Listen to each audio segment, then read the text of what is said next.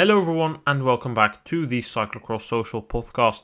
Today we're here to talk about the final round of the Super Prestige in Gavere, and I'm here to do that with Issa. Hey everybody. Ton has decided to take a rest from the podcast until the road season begins again. He is focusing on some other things at the moment. So Issa, thank you for being here today. We will be talking, as said, about the final round of the Super Prestige. It was the 7th round, not the 8th, as Diegem was cancelled. Funny thing, if Gavere would have been cancelled due to whatever reason, the whole Super Prestige season would have been invalidated due to a rule, but luckily it didn't come so far. We were racing and actually also with some spectators alongside the course, and Issam will tell us what happened in the men's race. Yeah, thank God that we had some fans along the side cheering on.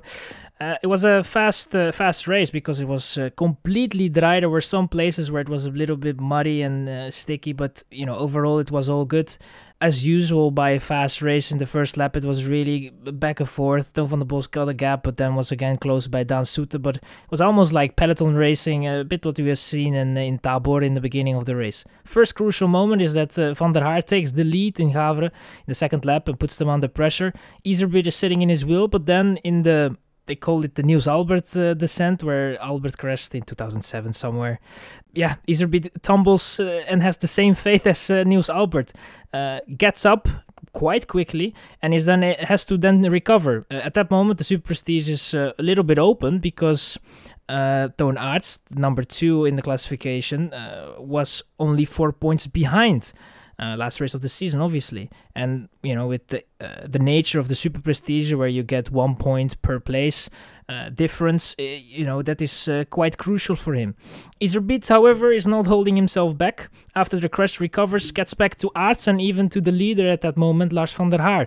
Van der Haar is then, together with Iserbyt, knows that he is not allowed to go in the front, stays in the wheel of Iserbyt. Behind them, there is a group of 2 with Van Toerenhout and Toon Aerts. Van der Haar then senses that Van Toerenhout and Aerts are coming back and then thinks that is the moment to go. Iserbyt tries to have an answer, comes very close, but then cracks completely. And Van der Haar is then able to get away, and there is nothing they can do about it. Iserbyt actually falls back completely in that race to the group behind him with Van Toerenhout and Aerts. And then we have a battle for the second and third spot there. Aerts then senses that there is going to be a 2v1 situation and puts them under pressure. Van Toerenhout cracks completely under that and is not in contention for the podium. And then we have only Iserbyt left. Aerts tries and tries again, but in the last lap they go together. Iserbyt takes the lead in that last lap and is then able to crack Aerts. And is able to get that second place, and most importantly for Iserbyt, he wins the Super Prestige overall victory, and Aerts has to settle for third place and second in the overall classification. Not the most exciting race today, just a very strong Lars van der Haar. I mean, led from not start to finish, but had a bad start, recovered, and then led, I think after lap 3 almost until the finish. At some point Iserbyt and Aerts came close, but I think overall we just have to conclude this is another chapter to a very successful season of Lars van der Haar. His most successful one, I think, at least as far as I remember personally, since the season that Van der Poel and Van Aert made the step to the elite category, so 2014-15. So I think overall Van der Haar can be happy, should be happy in his penultimate race of the season, getting another victory in that European Championships jersey. He can be happy. Yeah, for sure he can be happy, and I think the way he did it as well today, obviously Iserbyt had that crash, but I think that if Iserbyt didn't crash, he would just come short to this Van der Haar, because it was truly amazing. Nothing the others could have done. And this is a parcours for his liking when it's dry, and he said it in the interview as well, that he was quite happy that the race was dry, and they asked him about where to place Gavere next season on the calendar, and he was like, as long as it's dry, it doesn't really matter to him. So, you can really see it also in Tabor. He comes alive when it's a dry race. He can attack a course if it's dry so hard, and with the climbing in it as well. Yeah, it's just something Van der Haar can do so well, and the others just today didn't really have an answer. Yeah, in that post-race interview he said it was always his dream to race Gavere on the Grifo tires. It happened today. It was a bit muddy, but it was drying mud, So yeah, he was super happy. Conditions suited him. The course, of course, also suited him because he was able to unleash his power. Van der Haar is a very good type of climber. I think it was also mentioned during the broadcast that it looks a bit like Valkenburg, a course on which he also excels. So overall, a perfect day for him despite a somewhat bad start. Before the race, I was wondering a bit what Van der Haar would do because this is the final weekend of racing. He loves Oostmalle, it's one of his favorite crosses, but he will be skipping that one because after Brussels he will be undergoing a double surgery to both his knees as he still has pain in his knees when doing endurance rides. Well, we didn't see anything of that today, and he says that he has had those complaints, I think, ever since the crash in Kortrijk, but throughout the season we haven't really seen any of that because of course, he had a couple of bad weeks, but overall, as said, a very successful season for him. Yeah, I heard about that situation, and I was also quite surprised because they asked him afterwards if he has some pain in the knee, but it appears to be that it's not really an issue if it's only for a 1 hour effort, but when he goes on the road and has to do a 3 hour training to get the form and the condition, the really condition training, then it starts to play up, and then the issue of the knee comes up, and I think it's a very wise decision to tackle that as quickly as possible and then recover from this season and build up to the next season. But I just looked into his results, and I was quite surprised to see it, but in the elites, this is his first Super Prestige victory. He has won in the under 23, but in the elites, quite a long career from him, but it seems to be that this is his first victory in the Super Prestige for Lars van der Haar. Well, very surprising that. Didn't see that one coming either because, of course, he has faced Van Aert and Van der Poel, and especially in the beginning of his career it was tough to deal with, but I mean, I thought he would have won a Super Prestige round somewhere, but definitely something that still was missing on his palmarès then. He eventually claimed the third place in the overall with this win. Didn't really challenge in the overall. Today, the winner of the overall was Eli Iserbyt. Second place also for Iserbyt. I mean, solid performance. You could really see that he had been saving up for this in the past couple of weekends. Or, well, basically just the last weekend after the World Championships. But Iserbyt did what he needed to do. Of course, had a crash. That was the only moment I thought, oh, if that's a nasty crash, then he could be in trouble because there were still a lot of riders around him. But you could also see today Iserbyt was racing with one thing in his mind, and that was, okay, don't lose 4 points on Toon Aerts, then I win the overall. I make my sponsors happy, I make myself happy, and he did so in the end, ending second and claiming his first ever Super Prestige victory. I think that with Iserbyt today, especially after the crash, I was kind of like, we have seen a couple of moments this season that something happened to him that didn't really go to plan, and then he couldn't really recover from it. And today he showed super quickly on the bike again. Maybe a little bit too quick to the front of the pack again in the wheel of Van der Haar. Maybe that he wanted to get as quickly as possible to the front because he saw the danger of Aerts maybe going with Van der Haar or something at least. But in the end, he secured, in my opinion, the highest possible position, and he secured the final overall in the Super Prestige. So I think that was his main goal of this weekend. I think tomorrow he's going to be racing, but it is not going to be. He's going to try to win the race, but if it's not happening, it's kind of over for him. And I don't know if they race next week, but I think for Iserbyt, this was the main goal of the Super Prestige, and he managed to fulfill it in the end successfully. Yeah, I think that the race we saw here by Iserbyt is just so typical for the post-World Championships racing. I mean, for many non-Dutch and Belgian people, the cyclocross season has already ended because the World Championships the World Cup has ended. And those are the two most important things for international followers. I do agree with that. These post-World Championship races, I mean, I watch them. Sometimes they're enjoyable, but if you have a relatively boring race like today, well, then my attention goes elsewhere. Of course, I still follow it and analyze it, but if there's not much to see, then I was happy like today I could still have the Olympic Winter Games on my second screen. And I mean, it's not really strange that you see this, because today just the races we saw, as said, were so typical for that. Freshness definitely on the end of Van der Haar now. Iserbyt having a good season, but really form of the day depending how he rides his race. If it's good like today, he's up there. If his form of the day isn't up there, then you see him fade like in Lille, and it wouldn't surprise me if we see that in other races as well. Same goes for Laurens Sweeck, who simply decided to pull out of the race today because things weren't going the way he wanted them to go. I think something happened with Jens Adams because he was up there and then pulled out. But in normal races, you would still see them continue and try push back for a top 10. But now you can really see motivation is dropping a bit.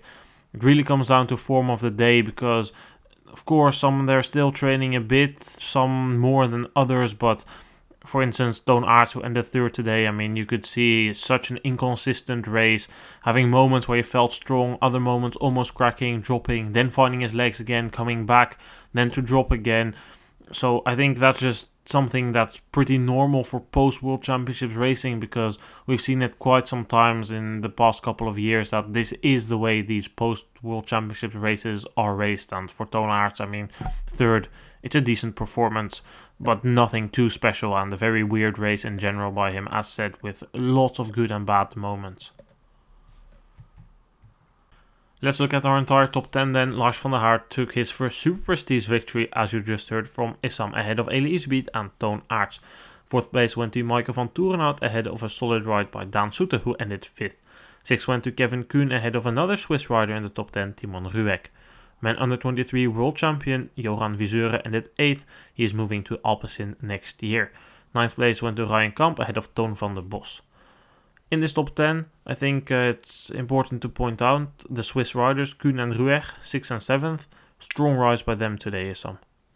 Definitely a strong race by both of them. I mean, I picked up Kevin Kuhn a little bit there around with Soete, and I was like, well, if he can maintain this is going to be a very good result for him in the top 10. And for Ruwec, he came a bit later on, in my opinion, in the race. It was quite hard to follow what they were doing behind the four that were a lot on the screen, but we saw some flashes of Kuhn and also from Ruwec, and well, quite good. I mean, Ruwec is a bit disappointed that he couldn't show this on the Worlds. For Kuhn, yeah, just a very solid season in my opinion. He had a couple of very good races. This is also one you can add up as a good race, and I think for the top 10, it also looks nice that we have some Swiss flag all over there. Yeah, Ruwec not racing the World Championships because he wasn't vaccinated, so that's why he wasn't able to race there. Solid ride by him today. I think the same goes for Viseur with the 8th place, and this is kind of the thing I like about this early and late season racing, because you have this opportunity to see a couple of young talents stick their name just a bit further to the front than what they usually are possible to do. And we saw that today with Viseur and Kamp, and we've seen it with other riders as well. Then, in 10th place, Toon van der Bos. Only thing I have to comment on him is that in our podcast about the whole situation surrounding the Tormans team, we reported he would be going to extend his contract at Paulshauser Bingoal. However, Wielerflits was wrong, and they had said that he was going to extend his contract, but het Nieuwsblad reports that Toon van der Bos will indeed not extend his contract. He will also be moving to Alpecin Phoenix, and in addition to that, we can say, based on reporting by Het Laatste Nieuws, that there is going to be a new sister team of Alpecin Phoenix in cross, which is going to probably be around Quinten Hermans, Corné van Kessel, and most likely Viseur and Verstringen as well. So basically, we're going to see the Tormans riders put in a new sister team inside the Alpecin Phoenix structure, which also includes Ico Krelan and the 777 team.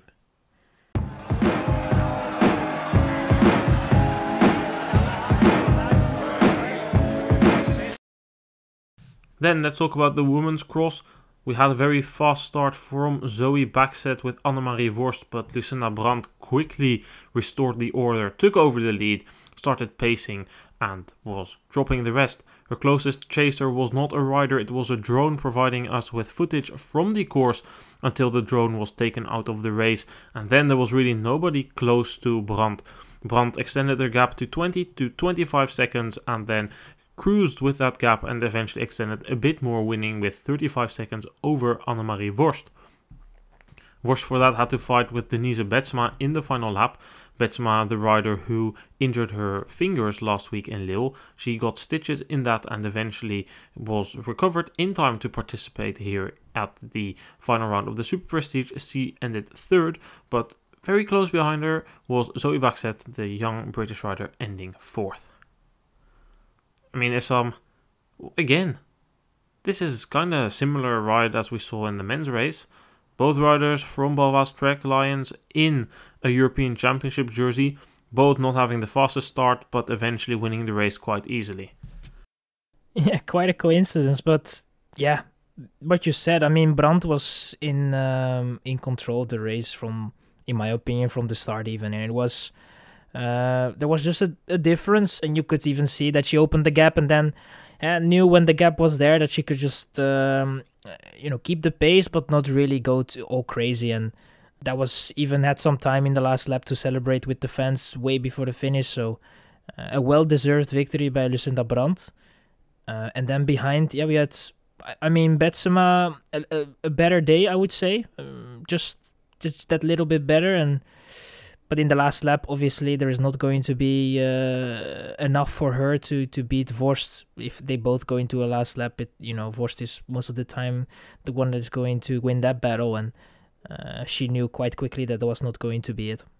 Yeah, I think Betsema was just, for once, actually not ruining her last lap by making wrong positioning mistakes or something. Today it was just Vorst who was the strongest. And for Betsema, at the end of the season really didn't go the way she wanted it to go. So overall, a third place for Betsema. It was just about enough to secure the second place overall. She ended equal in points with Annemarie Worst, but because she has a victory and Annemarie Worst doesn't, it's Betsema who claims the second place in the Super Prestige behind Lucinda Brandt. Tomorrow, Brandt can complete her triple crown of classifications by also securing the win in the X2O Badkamers Trophy. And honestly, that should not be an issue considering the fact that her lead is almost 3 minutes over Denise Betsema. Let's look at our entire top 10 then. Brandt ahead of Worst and Betsema. Then we saw Zoe Bachsted ahead of Aniek van Alphen and Manon Bakker. The top 10 is rounded up by Helene Clauzel, Marie Schreiber, Rebecca Gariboldi and Marion Norbert-Ribeiro. Of course, real standout performance here today by Zoe Bachsted, the second-year junior, ending fourth here. Of course, still some names not there, but to still be so strong, fighting for a podium in a classic race like Gavere, it's a very special. It really was, and I was a bit surprised, to be honest. The way she was riding overall was super strong, and to be able to. She wasn't really in the wheel of the women's in front with Vorst and Betsema, but she was able to keep them in eyesight, and I think that Bachsted was really good, and just showing us once again that she's really a great talent and has a good future in cyclocross, and let's hope that she is going to keep doing that. A lot of teams that are looking together, and I think this is once again some publicity for her that she's someone that you really need to have in your team, and let's see what the future is going to bring for her. You can hear more from Zoe Bachsted on our podcast. I spoke with her last Thursday, and we will be releasing that interview on the upcoming Wednesday. Bachsted there said that she felt that she improved her technique this year significantly. I think today you could see that. In the downhill corners you could see, of course she's riding with a lot of confidence, but you could now also see that the bike was going where she wanted to go. It's still not perfect, it's something she can work on, but today she showed that the raw power is there. She will be racing tomorrow in Brussels and then also the final weekend in Sint-Niklaas and Oostmalle because she enjoys it, and that's what you will hear in the interview is the most important thing for her. She didn't literally say it, but it comes basically down to as soon as I don't enjoy riding my bike anymore, I won't do it. And I think that's a good mindset to have. Today things definitely went as they were supposed to go, not like last week. Last week she had a tough weekend, but also that is post-World Championships racing. As said, you will see a lot of riders having good days followed by very bad days because the form simply just isn't at a high level what it has been in the early phase of the season. In the rest of the top 10, honestly, I don't think there's much to talk about. Of course, solid race by Schreiber and Garibaldi, but we will prevent repeating what we said last week, that these are two talented riders. We spoke about them in our podcast of last week, so if you're interested in hearing about those riders, I would recommend listening to that one. Well, as said, there wasn't a lot to say about the races, but there's still one thing we can talk about for a bit, Issam. The placement on the calendar of Gavere. They are placed in the post-World Championships block. It's not a really great place to be as a race. What do you think? It's a classic. How come it ends up here? And maybe more important, do you see it returning to a proper place on the calendar in the middle of the season next year?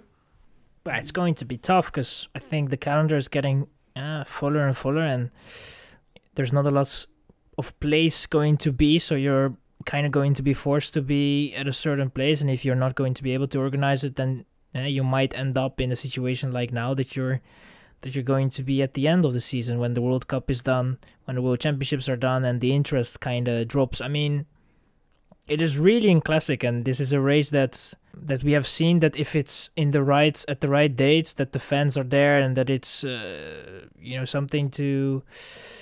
Yeah, people love it. People love Gavere, and the riders love it as well. So it's really a classic, and I think that the position where it was in November, that is where it should be. And I hope that they can fix something to make sure that it's going to be there. Hopefully next year we're going to have the full capacity of fans that are going to be able to watch it. It's obviously going to be hard because, COVID, had a setback on a lot of things, and also on the number of spectators. We have seen the numbers were, I would say, not really bad. We saw some fans and some interest, but I think that if we didn't have the COVID period, it would have been a little bit more. But yeah, we have to wait and see, and I hope they can get it in November, because yeah, it's just a classic that should be at that date. I think it deserves the attention, and it deserves everything around it. And I think that if you would put it in November, that it would increase in all aspects in terms of attention, but also the racing will probably be a little bit better because everybody is going to be in better shape at that point. Well, we will for sure see a lot of changes on the calendar. Expect to see quite some changes on the World Cup calendar, for instance, which will be released on Monday. We already know that we are going to have an edition in London, as we reported on Twitter. Wielerflits reported that we are going to see around in Benidorm come in. Hogerheide is organizing the World Championships next year. Namur the European Championships, so that gives 2 new available dates. Kokzijde's latest news reported by Nieuwsblad is moving out of the World Cup. They think it's too expensive. They will be moving to the X2O Trophy. Question is, which race in the X2O Trophy will go out? For now, only really thing we can come up with is Brussels, considering the fact that it's held on the university campus and there's too many complaints about the cross.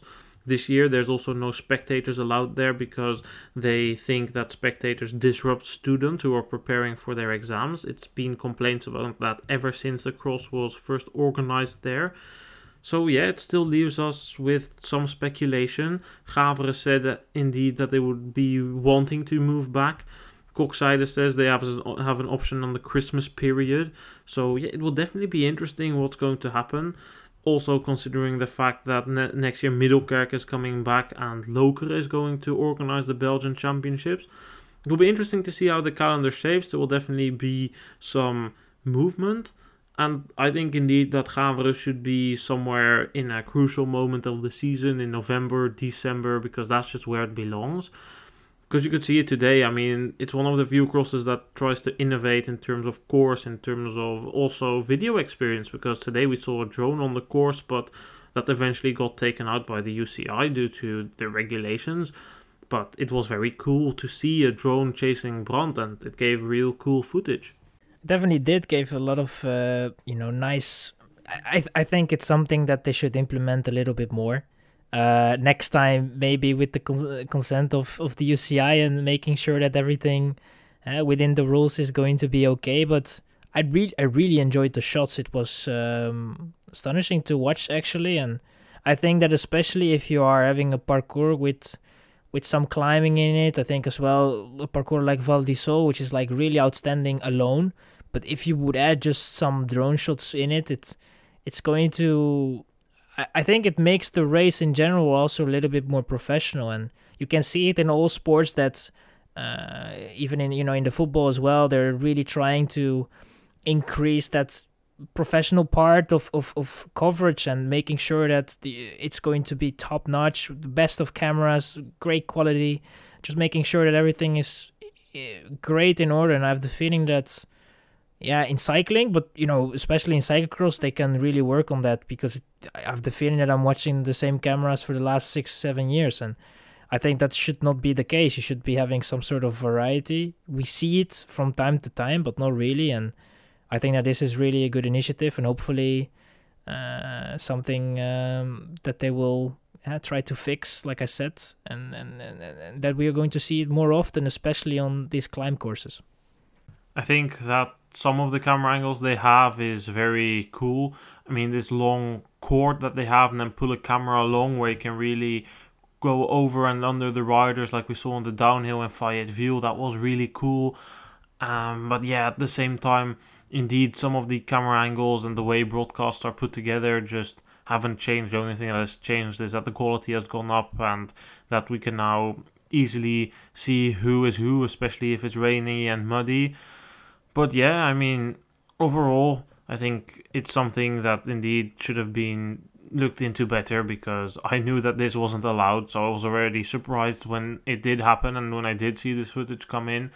At the end of the day, it can also be very dangerous. Of course, these guys controlling these drones are professionals, but you wouldn't want that drone to crash down for a reason, or especially what's difficult is, what if Lucinda Brandt crashes? Is the drone quick enough to react, or will it slap into her? Because it looked like the drone was flying quite low.